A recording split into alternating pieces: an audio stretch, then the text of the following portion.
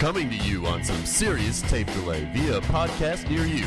From that hockey hotbed of San Jose, California, it's Dudes on Hockey. He is now accepting callers, he is calling me Dude! And now, your hosts, Mike and Doug. Hey there, and welcome to Dudes on Hockey Podcast. I'm Mike, that's Doug.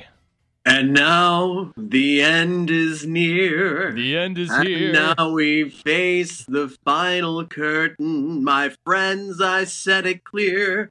McDavid lottery, we're bound, I'm certain. Jumbo and DW are so full of crap. I don't believe it. My friends, I'll say it clear. We did it Plotner's way. Thank you. That's for the young demographic. Well, dude, happy hockey day to you. Yes. We discussed the Sharks being almost certainly lottery bound for the first time, dude, I think in 11 years. Is that correct? I think that's right. 03, I believe. So, yeah, it's not a good feeling. I have to disagree. I feel better, at least knowing that there is a direction now, and it is down. I don't know why. I actually feel relieved, and maybe that makes me a totally awful fan. No, I think we were both fearful of this terrible middle ground, which the Sharks would have reached only under the best circumstances, which is they would have gone on a huge run and barely made it into the playoffs, and then in all likelihood would have lost early, and then would have been where they've been, unfortunately, so many times before, with a mid-round draft pick and some veterans on the team, and not really a clear path to getting into contention. Whereas a couple years ago, it seemed like they were, on that path. They were contenders, and it didn't work out for them. But over the past couple years, this decline has been fairly evident to many of us, or at least in retrospect has been evident. So yeah, at least now the path is pretty clear what's going to happen, right? It's the end is near, the end is here, and hopefully they'll get a pretty decent draft pick. They don't really have any motivation to win any more games at this point, right? Well, you would certainly think that that's the case, and I guess we should start by talking about the last 5 games. We were recorded right before going into the Chicago game, which I fully expected the Sharks to win that game just based on the whole Jumbo thing, and you're thinking Joe is going to come out and play angry. He did score in that game. I don't think he played that poorly in that game, but the Sharks just got completely housed. They gave up 4 third-period goals. Right. And they lost that game, and after that game, any slight glimmer of hope of them maybe getting back in the playoff picture was completely snuffed, right, dude? Well, if it wasn't snuffed then, it was certainly snuffed the day after when they lost, or Tuesday after they lost to Winnipeg, and then, of course, Montreal. They lost to Montreal, and then they lost last night again to Ottawa. So, yeah, I mean, the idea that they could make the playoffs at this point is basically impossible. But, dude, I know our last we got a lot of comments on the blog. There was a lot of interest, of course, because of this this little fracas between Joe Thornton and Doug Wilson. So why don't we update the listeners as to where it stands today, dude? So more fireworks, less fireworks. What has happened since we last gleefully recorded? Well, on the management side, Doug Wilson came out at the GM meetings in Florida and basically said that everything is fine, and that Joe called him. He said Joe called him. Wow. That night, and they talked about it, and they have no problem with each other, and that, sometimes things happen, and that Joe is a part of this team now and moving forward, and he made that statement again. Joe Thornton came out and said, I believe to the Toronto media, that he has no intention of going anywhere, that he loves playing in San Jose, and that he plans on retiring a San Jose Shark and maybe signing another contract after this one is over if he is still able to play, which I thought were some very interesting comments. So we'll get back to that afterwards. In the local media, Tim Kawakami and Ray Ratto were on Yahoo Sports Live and made comments essentially that, you know, if it was the team's intention to make Joe Thornton less of a presence in the locker room, they have failed miserably. And that Ratto said that Joe Thornton is now bigger than ever. Yes. That's what he said. So, you know, Ratto is not part of the team, but I think he is informed. God, I'd love to talk to Mark Purdy again. And, you know, maybe we'll have him on soon, maybe when the season is over, to get his take on this, because he always seems to be on the pulse of what's going on with the Sharks. But I don't know if I'm buying this tied up with a nice red bow on Christmas ending to this very public feud, dude. You think they're wallpapering over the huge hole in the wall like you do with your college apartment? Yeah. This is a lot of toothpaste. Yeah, this is a lot of toothpaste. I don't know. I can't take them at face value on this. I can't. I don't believe that they were able to smooth this over so rapidly when there clearly has been a divide between management and Joe Thornton since the offseason that's just going to be fixed in one phone call. I mean, you don't go and tell the world that your GM is a liar and tell him to shut his mouth twice, and then that night be like, I'm sorry. Right. I don't buy that that's what happened, dude. Do you buy it? No, but I agree. I agree with what they did. Sure. I don't think it helps Joe Thornton or Doug Wilson or the Sharks for there to be this constant public evidence of discontent between the two of them. And no, I certainly believe there's still enmity between them and all that. But I think they both did the right thing, which is to basically pretend like everything is fine. So people like us have little to talk about, and reporters have little to ask about. And who knows, maybe it got a little better, maybe it didn't, but I think they've managed to now put the whole thing back under wraps and let the resentment simmer and hopefully bubble over in the offseason. I mean, to see that, you know, we're wondering, well, maybe the team is going to rally behind Joe here and have this be a rallying cry and have them essentially lose 4 of their last 5 since this happened. Right. I don't know what that says either. May mean absolutely nothing, but, you know, the yarn has unraveled here. The Sharks have fallen down the spiral. I am fairly confident that they will win just enough games to not pick in the top 10, just because that seems to be how the Sharks will roll. But this is what I would like to see moving forward for the rest of the year, dude. I would like to see as little to no Antti Niemi as possible. Yeah, that was one of my top topics for today, which is Stalock pitched a shutout at home versus Montreal, and he hasn't played since. And that's one of the weirdest things, especially after reading Kevin Kerr's just yesterday or the day before. Kevin Kerr saying Niemi's gone. Niemi is not coming back. The Sharks will not sign him. I don't understand. I guess the only if I had to speculate as to what this means, it means the Sharks have 0% confidence that Stalock can be the goalie of the future. So that's the only thing I can guess, because if they weren't sure, I would think they'd be playing him right now, right? Well, I mean, unless we've talked again about it, the apparent divide between McClellan and Doug Wilson, and, you know, McClellan may feel like, in a way, he's still in there coaching for his life. And if he thinks Niemi gives him a better chance to win a game tonight, then he's going to go with the guy who's going to win him a game tonight so that he can keep this job or get a job somewhere else. If they were in step, I would think moving forward and going, you know what, the best thing for this team, since we're not going to make the playoffs, is to possibly fall as far down the standings as we can and take a look at some of our future talent.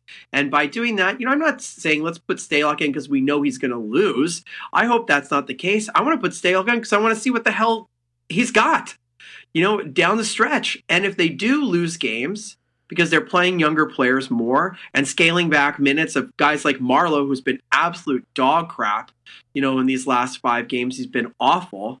-4, 1 point when they needed him down the stretch. Marleau disappears. He should be playing, limited minutes the rest of the year and give it to some of the kids. And let's see what happens, dude. And would it kill the Sharks to get the 7th pick instead of the 12th? That's a big, big difference. It's a big huge difference in the type of player you should get. So this is the reality. We're in the lottery. Let's be smart about it and take a page out of Buffalo's book and play like crap for a few weeks and get a better pick, dude. I mean, would you rather have a 5% chance at McDavid than a 1? I mean, a 5% chance. I think we were joking yesterday. If we're watching the lottery and the name San Jose Sharks came out with the number 1 pick, yeah, what would you do? I would probably poop my pants. I mean that almost literally. I think I would weep openly. I think I might sob openly. It would be so amazing. And this is the reality now, whether we like it or not. The Sharks are not going to the playoffs, and so let's try and position ourselves in the best way we can. And guys who maybe don't have a future with the team anymore, if they're still around, no more Scott Hannon, which I appreciate that. Okay, let Mirko Mueller play. No more John Scott, please. We don't need him anymore. Let someone else play. Right. And no more Niemi, or at least very limited Niemi.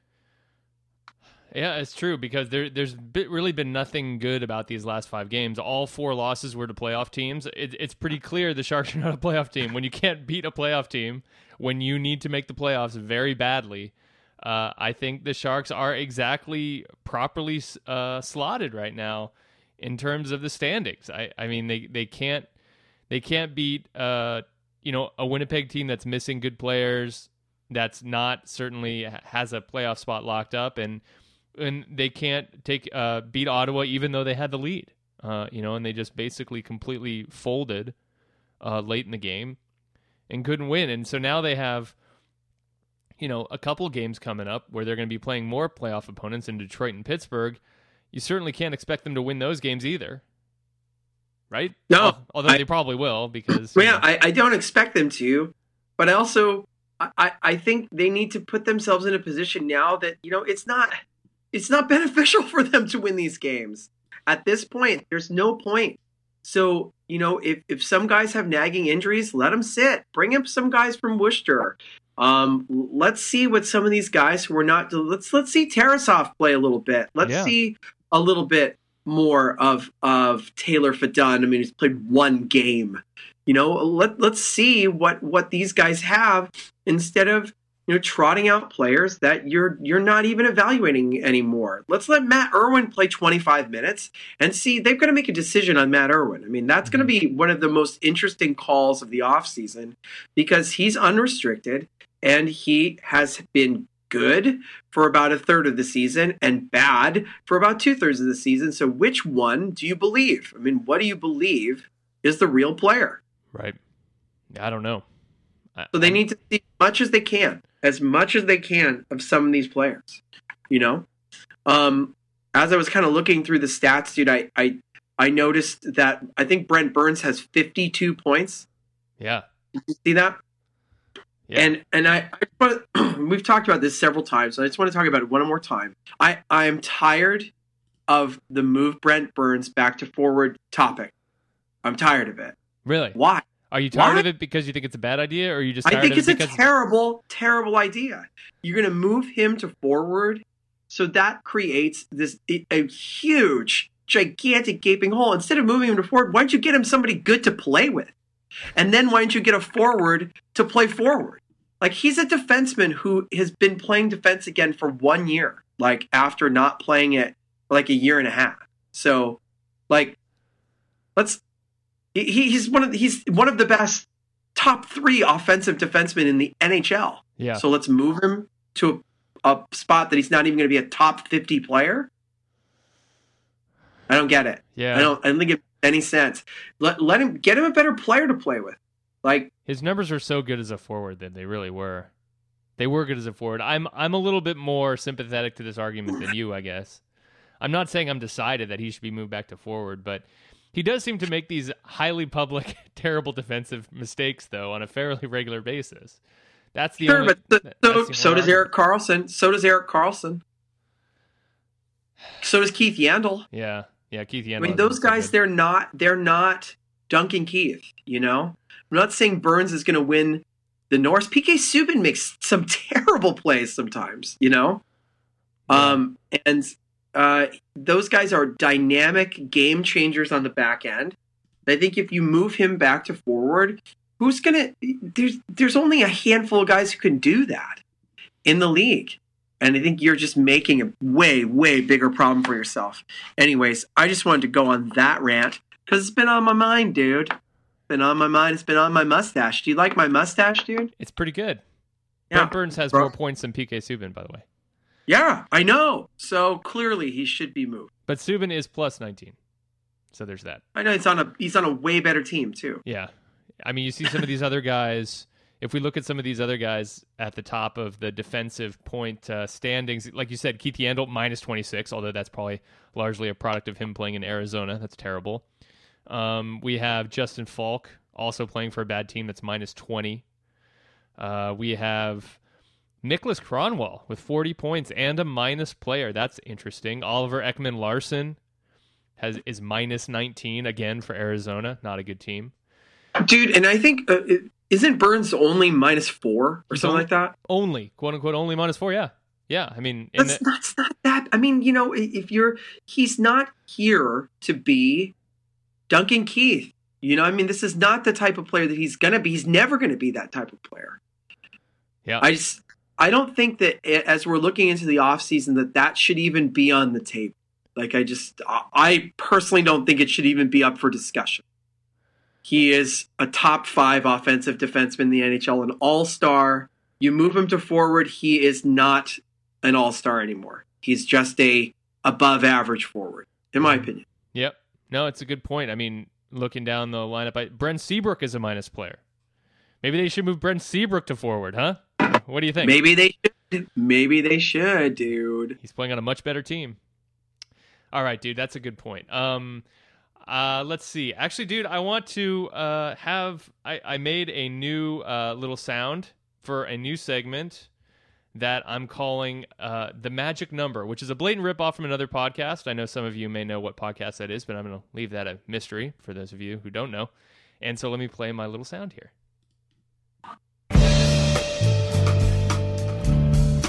And that's the magic number.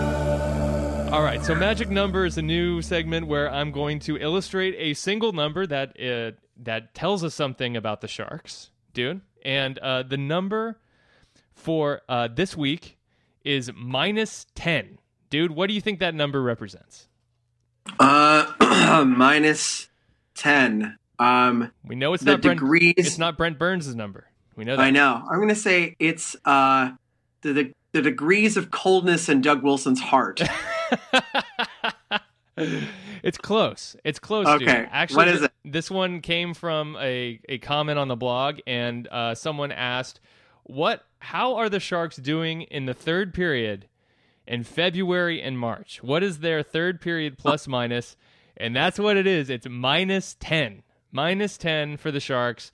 They've given up 10 more goals in the third period than they've scored in these last 2 months. In February, they were minus 3. And in March, they are minus 7. So the Sharks have been a terribly bad third period team these last 2 months. I think it's a big reason why they weren't able to push forward into the playoffs. But in another way, we should mention that this number is dominated by 2 performances in particular. One, of course, being last night, where they gave up 4 unanswered goals in the third period to Ottawa. And the other is a week ago, where they gave up 4 unanswered third period goals to Chicago. And so those 2 games are certainly the worst.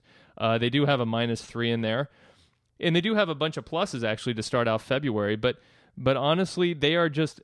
March is riddled with minus 1s and evens. And the Sharks just couldn't put it together when they needed to be gritty in the third period, and they gave up a lot more goals than they scored. I think if you had to point to one reason why this team couldn't gain a foothold in the playoff picture, it's this: they can't take control in the third period at all. Well, you just said gritty, dude, which is not, this team is not gritty. And this has been a problem with the Sharks for years. And they seem to address it about 2 years ago. They seem to address it with the acquisition of Raffi Torres. And if you remember when they traded for him, the entire complexion of the team seemed to change for about a month. You know, the team was just had a different, they had like this, you know we have a sniper riding shotgun with us in the back seat. And you know what? We're all going to play with a little bit more confidence because Big Brother was kind of over their shoulder. Not that Torres is like a fighter, but I think people are way more afraid of Raffi Torres at his 100% health than they are John Scott. Because, I mean, you know, right, dude? That's true. Well, John Scott, all you have to do is avoid the 3.5 minutes he's going to be out there to start. And also, John Scott isn't going to make you look foolish anywhere on the ice unless he's pounding you into oblivion. You just sort of stay away from him a little bit, take the inevitable hits that he's trying to throw out. But Raffi Torres will hurt you. He'll score goals. He'll make you look stupid because he's a real hockey player. He's a real hockey player. This team, the Sharks, have been soft. They have a knock for being soft. The Kings, after last year, essentially called them soft by saying they could see it in their eyes, that they knew they were going to lose. That's a horrible, horrible stigma to have around a team. And the Sharks have that stigma, and they have had it for years, dude, and they've never really been able to fix it. And there's 3 common threads. The personnel, the core personnel is the same, the coach is the same, and the GM is the same. So either going to continue down this path or they're going to have to start over in some sense, dude, to try and fix that problem. Because it's a big, big problem. You know, giving up, you know, losing 2 games like the Chicago and Ottawa game by completely going nuclear in the third period. Mm-hmm. In 2 games, were games that you had to have points, doesn't say a lot for the character of your team. No, I agree with you. I think that's one of the biggest problems, you know, with the Sharks, and they just can't seem to get the right personnel to fill these third and fourth line roles that these other teams have found a way to they've figured out. You know, Chicago and LA have figured that out, how to get the right personnel. Mike Richards, obviously the answer. Well, they're going to try. They're going to try. I mean, LA they're still on the outside looking in, aren't they? They are. I'll believe it when I see it. I'll believe it when I don't see them in there. I mean, they're 4 points out of the wild card, 2 points behind Calgary. I'll believe it when they're not there. I just think they'll find a way. They'll find a way to get in there somehow. I hope they don't make it, dude. You're in a very odd position here where it's possible your top 2 picks, Boston and LA, both might not make the playoffs. That would definitely be like me to do that. So that would be, you know, par for the course as far as I'm concerned. Yeah, that would be amazing. Boston and LA, who would have guessed that neither of them would make the playoffs? And you're right. Well, Boston's only 1 point out at this point. But yeah, LA's a full 4 points out. I mean, you can't. They do have a game in hand against Winnipeg, so I guess you could say they're 2 or 3 points out if you want to be charitable to LA. But yeah, I mean, with only 8 games left in the season, I don't like their chances. Winnipeg is 7-3 in their last 10. Minnesota 7-3. These teams don't seem to be fading. I don't necessarily see how LA's going to make it. They need help. They need some help from those other 2 teams. This will be a very, very strange playoff season, dude, to not have the Sharks in the playoffs, to be watching solely for your Vegas Cup teams, to be, painting Tampa Bay across your face in hopes that the Lightning get past the Rangers in the Eastern Conference Finals. Dude, we will be passionately rooting, but just not for the Sharks, which is going to be really, really strange. It's going to be weird. Dude, let's go to an email. We got an email from Dylan, who's a new emailer for us, who is a Sharks fan in Oklahoma, interestingly enough. He says, I know this is a bit off topic. Awesome. He knows it's an off topic for the season. Frankly, this is exactly the right time for these kinds of off topic questions because we don't want to be talking about the Sharks. He's like, well, what's the deal with Scott Gomez? Random question, dude. Scott Gomez has 30 points. He's third on the team in points for the Devils, dude. How do we explain Scott Gomez? Could he still be an NHL player, or do the Devils just suck that bad? I think that they are terrible, and that at some point somebody has to score. And it's also possible that he has sold his soul to the devil. It is possible. Also interesting to know that Steve Bernier is number 6 on the team in scoring. Yeah. No, I do not think that Scott Gomez is still a good player. I think that if anyone thought he was still a good player, they probably would have tried to trade for him at the deadline. And the fact that he's been on like 4 teams in the last 3 years is a testament that he's not a good player. So does he still have an NHL career? Probably. I mean, he'll probably bounce. Remember, he had to make this team out of camp and sit out for the first several weeks of the season because they didn't even have a spot for him. Will they keep him? I don't care. The Devils are terrible. Yeah, they're so bad. They're in an even worse position than the Sharks by far. Because their roster is old and talentless. Right. Yeah, you look at these guys and you don't see a whole lot of bright spots. Adam Henrique is a good player. Okay, he's leading the team in points, but then you got to go pretty far down to get to a player that you might get excited about. Adam Larson, maybe. Okay, Adam Larson. Not. Like... I mean, not really. I mean, meh. Yeah, I mean they're in some sad states over there for sure, and they've got some bad contracts on the books, and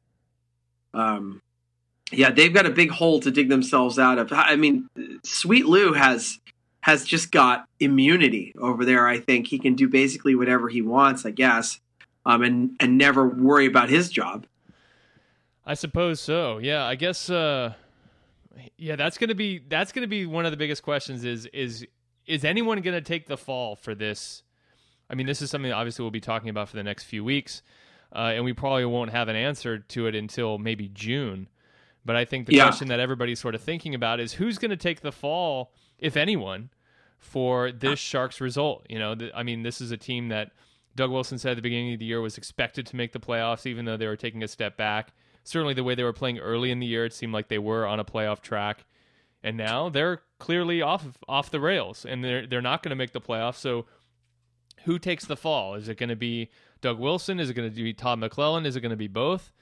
I guess it seems pretty clear, given the contract situation, that's not going to be Patrick Marleau or Joe Thornton. But what else could happen here, dude? What do you at this point? Given the Doug Wilson watch 2015, what do you think's the most likely result here? I think I would go to Vegas right now and bet a large amount of money on Todd McClellan being fired shortly after the season. I think he will be fired. I think that's going to happen. He will be the one that takes the blame for this. I do think he does deserve some blame. Not that he's a bad coach. We've talked about this.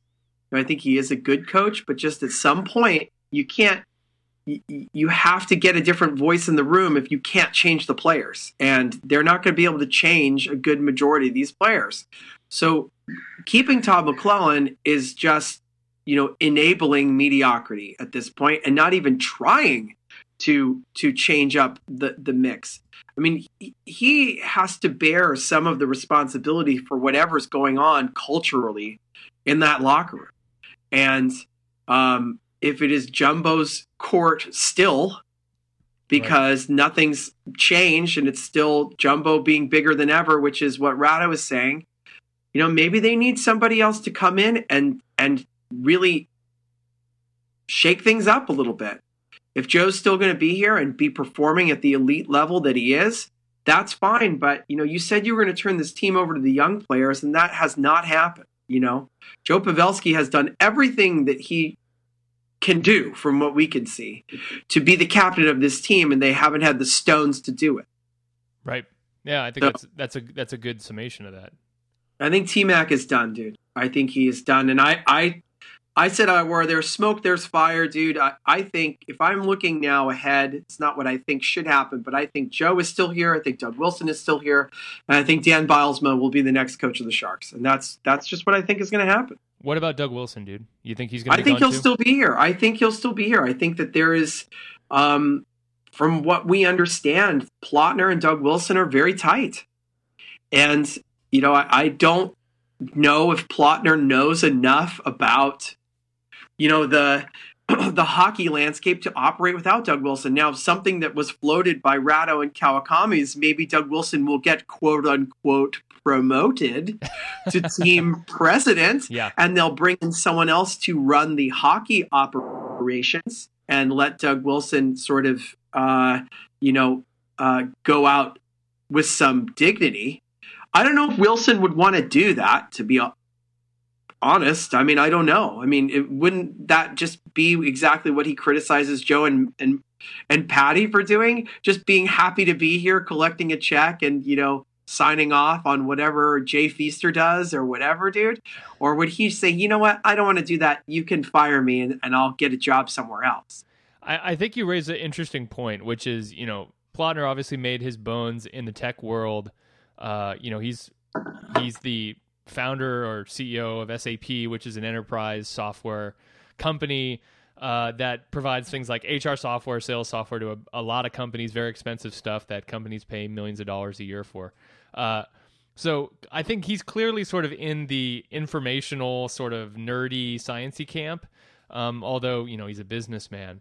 And I think that's an interesting question, which is, would we really want to trust Plotner at this point to pick a GM that would do a good job, right? Let's say he fires Wilson and he says, get out, and he kicks him to the curb. Whose job is it at that point to hire the next GM? It's Hasso Plotner's Joe job. Thornton's. It's Joe Thornton's. It could be, right? I mean, that's, and we can talk about that. But I mean, essentially it would be Plotner's decision as to who to hire next. And the question is he even in a position to make a good hire there?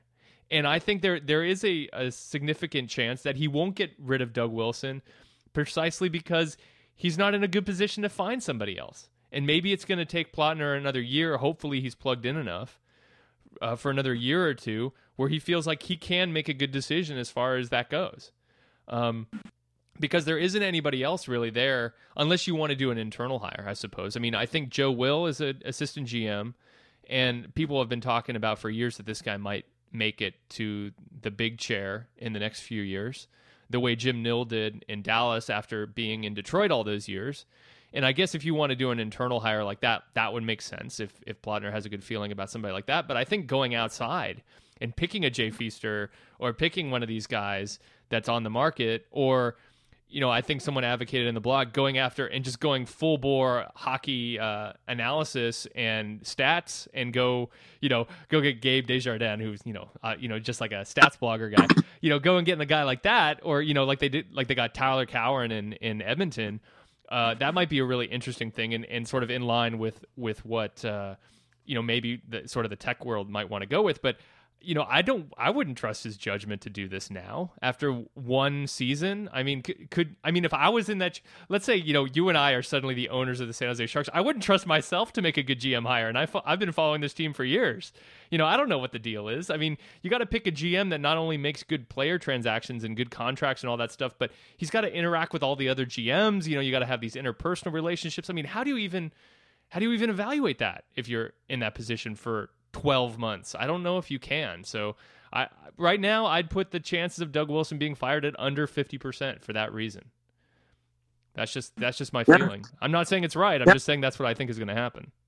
Yeah, I don't disagree with you. And while we're kind of, I want to talk about two more things before we wrap this up, dude. I think going back to Joe's comments in Toronto where he said that he wants to be with the Sharks past this current contract. I mean, I think this was a sort of a mine is bigger than yours, Doug Wilson comment here, where he was just kind of laying it out on the table, completely unnecessary thing to say. But he was just like, yeah, you know what? I really like it there. I'm not going to weigh my no move. And you know what? I think I'm going to stay even past this contract. I'm going to stay forever, and I don't know. Like I thought that was I interpreted that as another little knife at Doug Wilson. I didn't take that as a boost of confidence because the way the team is going, I don't think that when the contract's up in 2 years that he would be part of the plans anymore. They would probably just let him go. But I don't know, dude. I thought that was really interesting. That's funny. I think you can interpret that as I'm going to be here in 2 years, but you're not going to be here in 2 years. Right, exactly. That's pretty much what that means. Yeah. The other Plotner bit of news that was discussed a few months ago on this podcast where, I think we got an email or we got a mention from a listener asking or, alluding to that perhaps the Sharks might be interested in moving to San Francisco when the Warriors Stadium opens. Yeah. Several years down the road. And lo and behold, dude, out comes Warriors owner Joe Lacob saying that he would be open to such a relationship with the San Jose Sharks. I thought that was very interesting, dude. I think, it is so far down the road that it's impossible to know whether, these kind of comments are posturing, if the Sharks are using things like this to their own leverage, to get their own new stadium, to improve their cable deal, which we know is a problem, but this Warriors Stadium move to San Francisco is out there. It is out there and it's on my mind. And I know I would certainly be very disappointed to see the team relocate even just 40 miles north. What do you think? Yeah, I agree with you. That would suck. I feel like, the team has been embraced in San Jose. I think obviously there's, local fans go to the game. It's literally the only professional, well, the Earthquakes barely count, but it's really the only major professional sports team in town.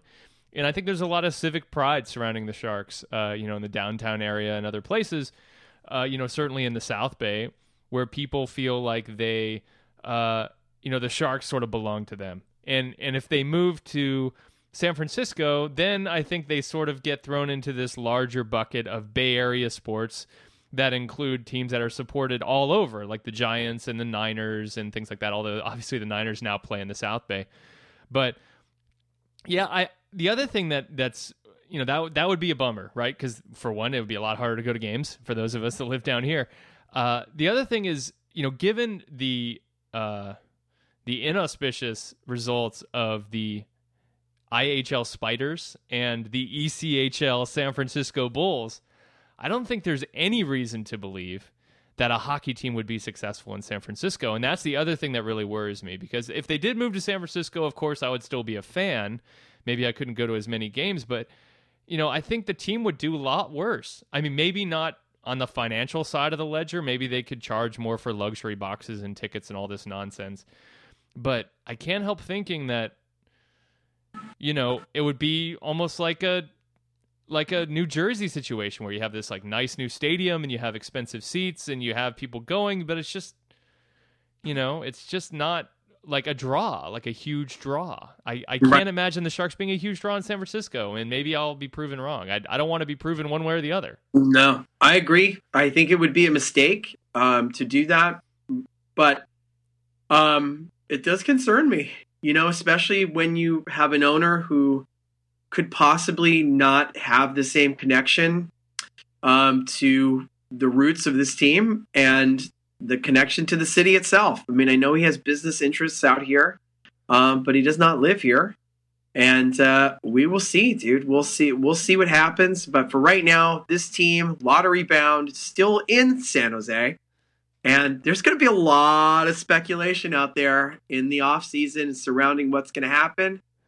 And we've got a few more weeks to go left in the season. So a few more games to go. Hopefully we'll see some young players, a little less Niemi, a little more Stalock. Love to see all that. And maybe we can, I'd love to see all of us be able to make a real decision on whether Stalock has the chops to be the starting goalie.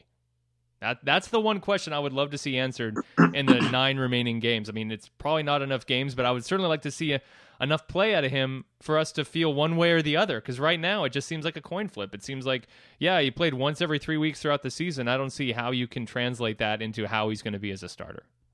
Yeah, as of right now, you can pretty much gather that they're not planning on him being the starter. And if Niemi's not going to be there, then who is the starter? And that person is clearly not in the organization right now. So they must have a plan. Lord knows what it is. But maybe we'll find out if Stalock, who has another year on his contract, is even going to be given any consideration. And if he doesn't play over the next 2 weeks, then we know he's going to get 0. Right. Well, dude, we'll talk about all that and more next week on the podcast. And go Sharks? Go Sharks. Are we saying go Sharks at this point, or are we hoping for lottery picks? Go McDavid. Go McDavid.